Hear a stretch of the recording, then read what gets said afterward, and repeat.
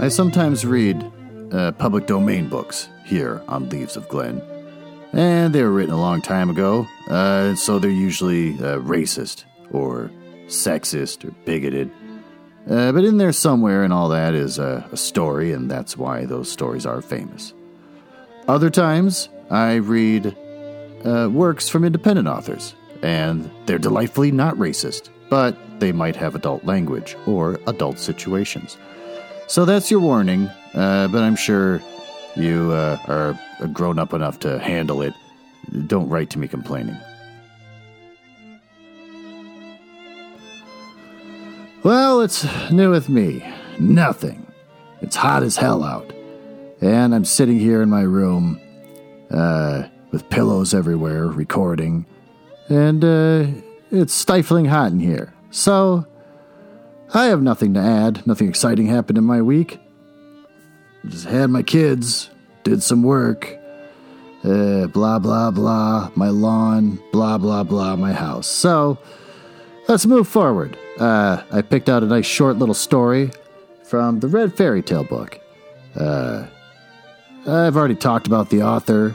He's basically a man of letters who is more well known for writing these different colored fairy tale books than he is for any of his editorials and literary editing. And that's pretty much it. So I guess we'll just kind of dive straight into the story so I can get out of this room and move on with my life.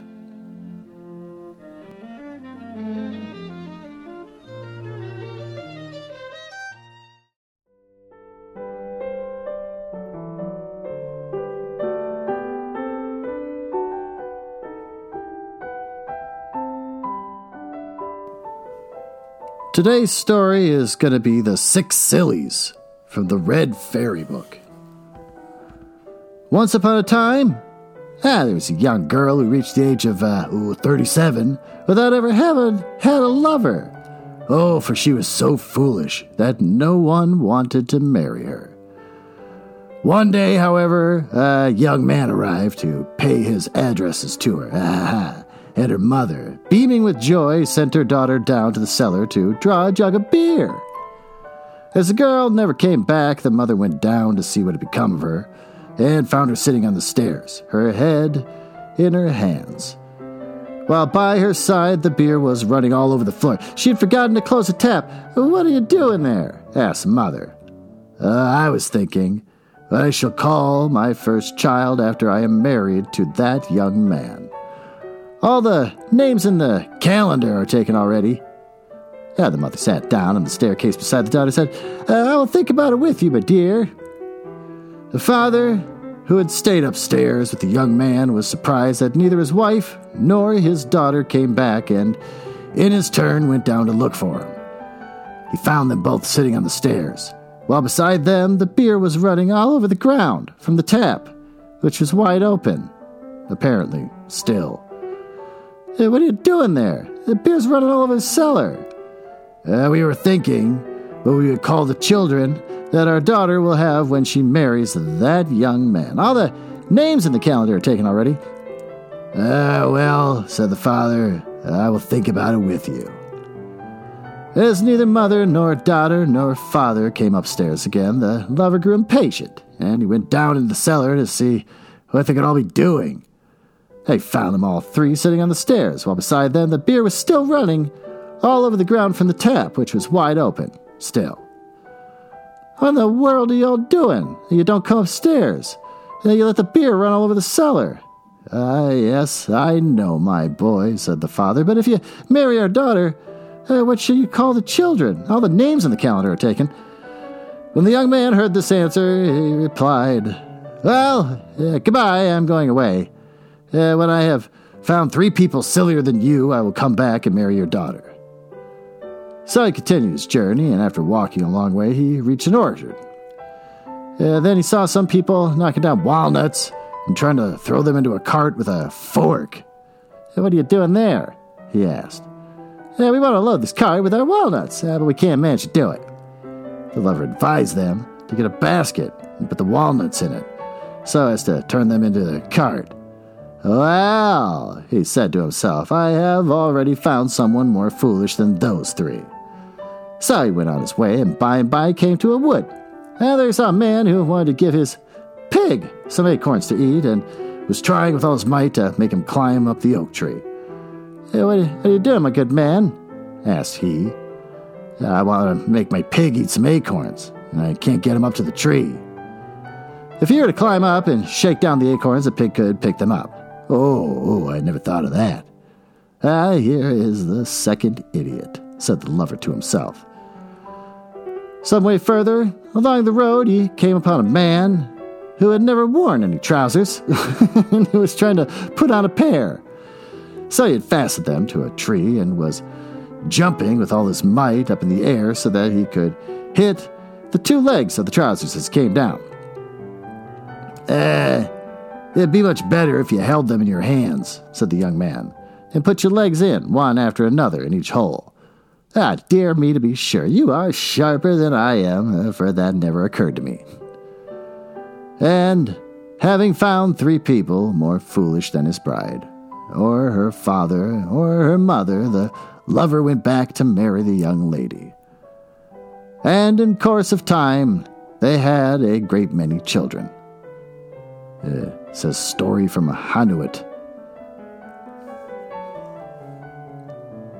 Now that turned out to be a lot shorter than I expected. It's only 6 minutes long. Let's read another one called The Rat Catcher. A very, in all caps, long time ago in the town of Hamel in Germany was invaded by bands of rats, the like of which had never been seen before nor will ever be again.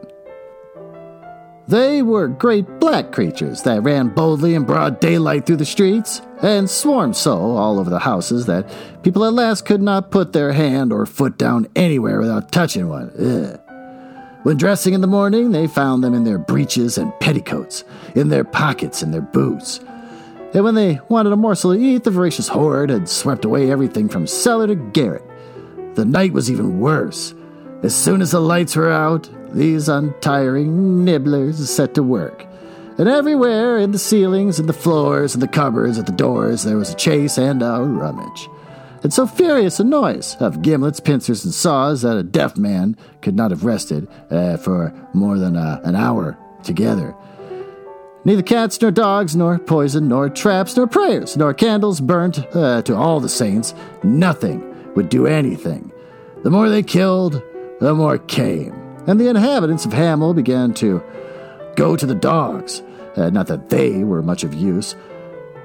When one Friday there arrived in the town a man with a queer face, who played the bagpipes and sang this refrain: Qui vera vera, li viola, li preneur des rats. I probably mispronounced all that. He was a great gawky fellow, dry and bronzed, with a crooked nose, a long rat-tail mustache, and two great yellow piercing and mocking eyes under a large felt hat set off by scarlet cock's feather. He was dressed in green jacket and a leather belt and red breeches, and on his feet were sandals fastened by thongs passed around the legs in gypsy fashion. This is a lot of detail. That is how he may be seen to this day, painted on a window of the Cathedral of Hamel. He stopped on the great marketplace before the town hall, turned his back on the church, and went on with his music singing, Who lives shall see, this is he, the rat catcher. Well, the town council had just assembled to consider once more this plague of Egypt, for which no one could have saved the town. The stranger sent word to the councilors that if they could make it worth his while, he would rid them of all their rats before night down to the very last. Then he's a sorcerer, cried the citizens with one voice. We must beware of him. The town councilor, who was considered clever, reassured them. He said, sorcerer, no. If this bagpiper speaks the truth, it is he who has sent us this horrible vermin that he wants to rid us of today for money. Well, we must learn to catch the devil in his own snares. You leave it to me. Leave it to the town councilor, said the citizens to one another, and the stranger was brought before them. Before night, said he, I shall have dispatched all the rats in Hamel, if you will but pay me a gross a head. Across ahead, cried the citizens, for that'll come to millions of florins. The town councilor simply shrugged his shoulders and said to the stranger, a bargain. To work, the rats will be paid 1 gross a head as you ask. The bagpiper announced that he would operate that very evening when the moon rose. He added that the inhabitants should at that hour leave the streets free and content themselves with looking out of the windows at what was passing, and that it would be a pleasant spectacle. When the people of Hamel heard the bargain, they too exclaimed, a gross a head? This will cost us a deal of money. Leave it to the town councilor, said the town council with a malicious air, and the good people of Hamel repeated with their councilors, leave it to the town councilor. Toward 9 at night, the bagpiper reappeared in the marketplace, and he turned at first with his back to the church. And the moment the moon rose on the horizon, Tierra, Tari, and the bagpipes resounded. It was first a slow, caressing sound, then more and more lively and urgent, and so sonorous and piercing that it penetrated as far as the furthest alleys and retreats of the town. Soon, from the bottom of the cellars, the top of the garrets, from under all the furniture, from all the nooks and corners of the houses, out come the rats, search for the door, fling themselves onto the street, and trip, trip, trip, begin running in a file toward the front of the town hall, so squeezed together that they covered the pavement like the waves of flooded torrent.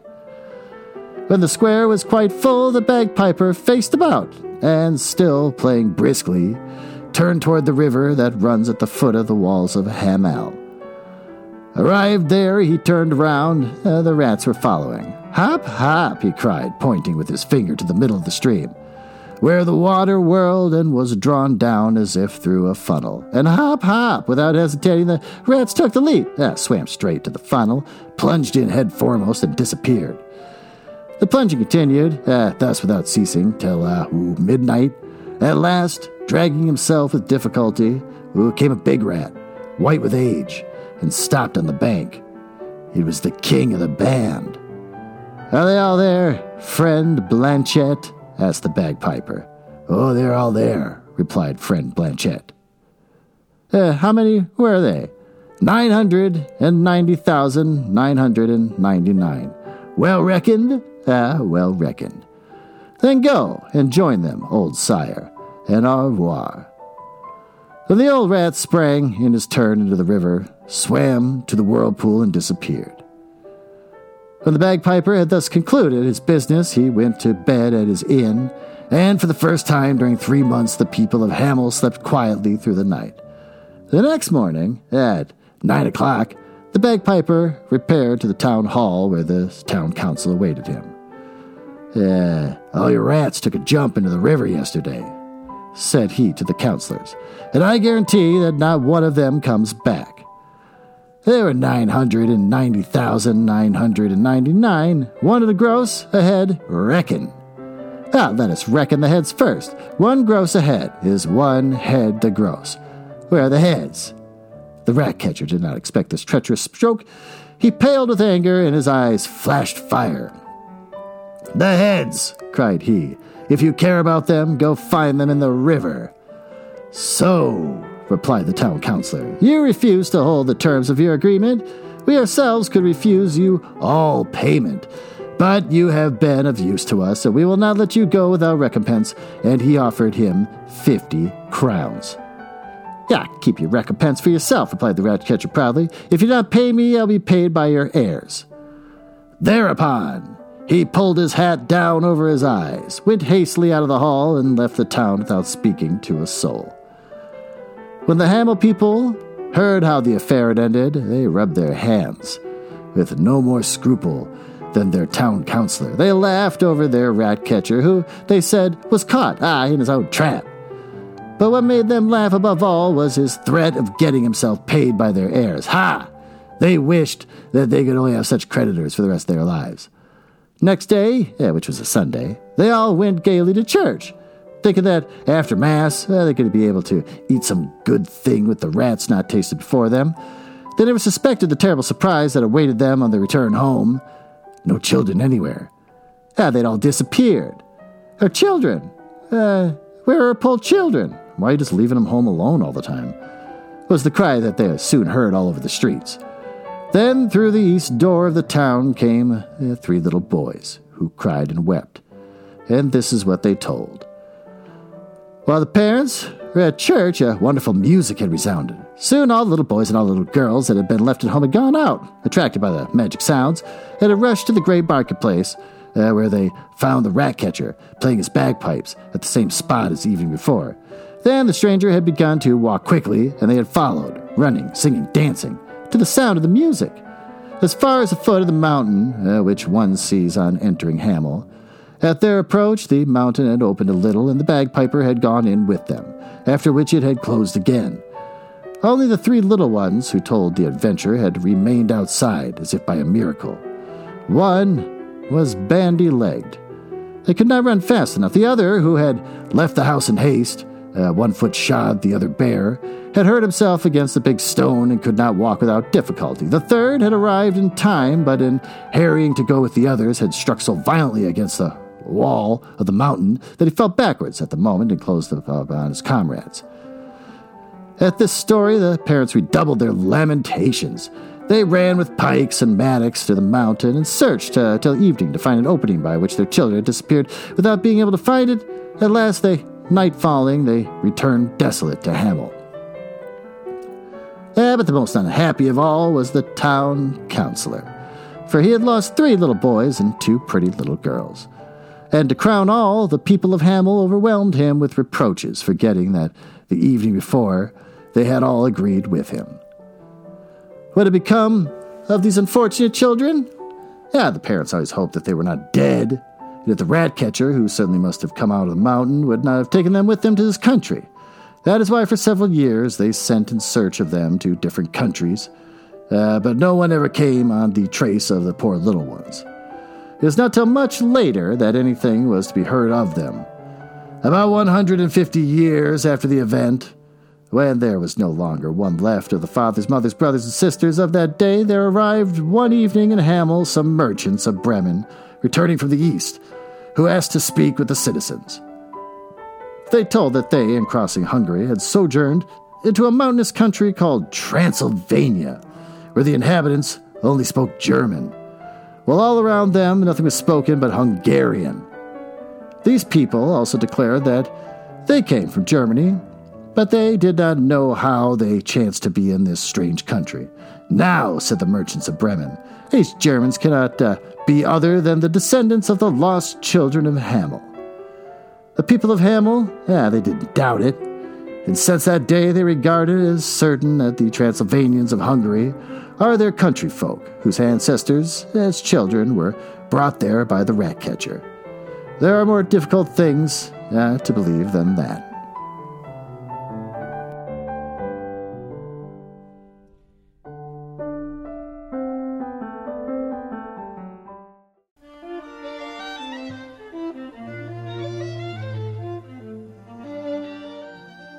Well, there you have it. 2 pretty short, average stories for a pretty average man having a pretty average week. I have nothing from those stories to wrap up or wrap in together with my intro, because I said nothing in my intro except that things are mundane. So with that, thanks for listening, and I will see you next week.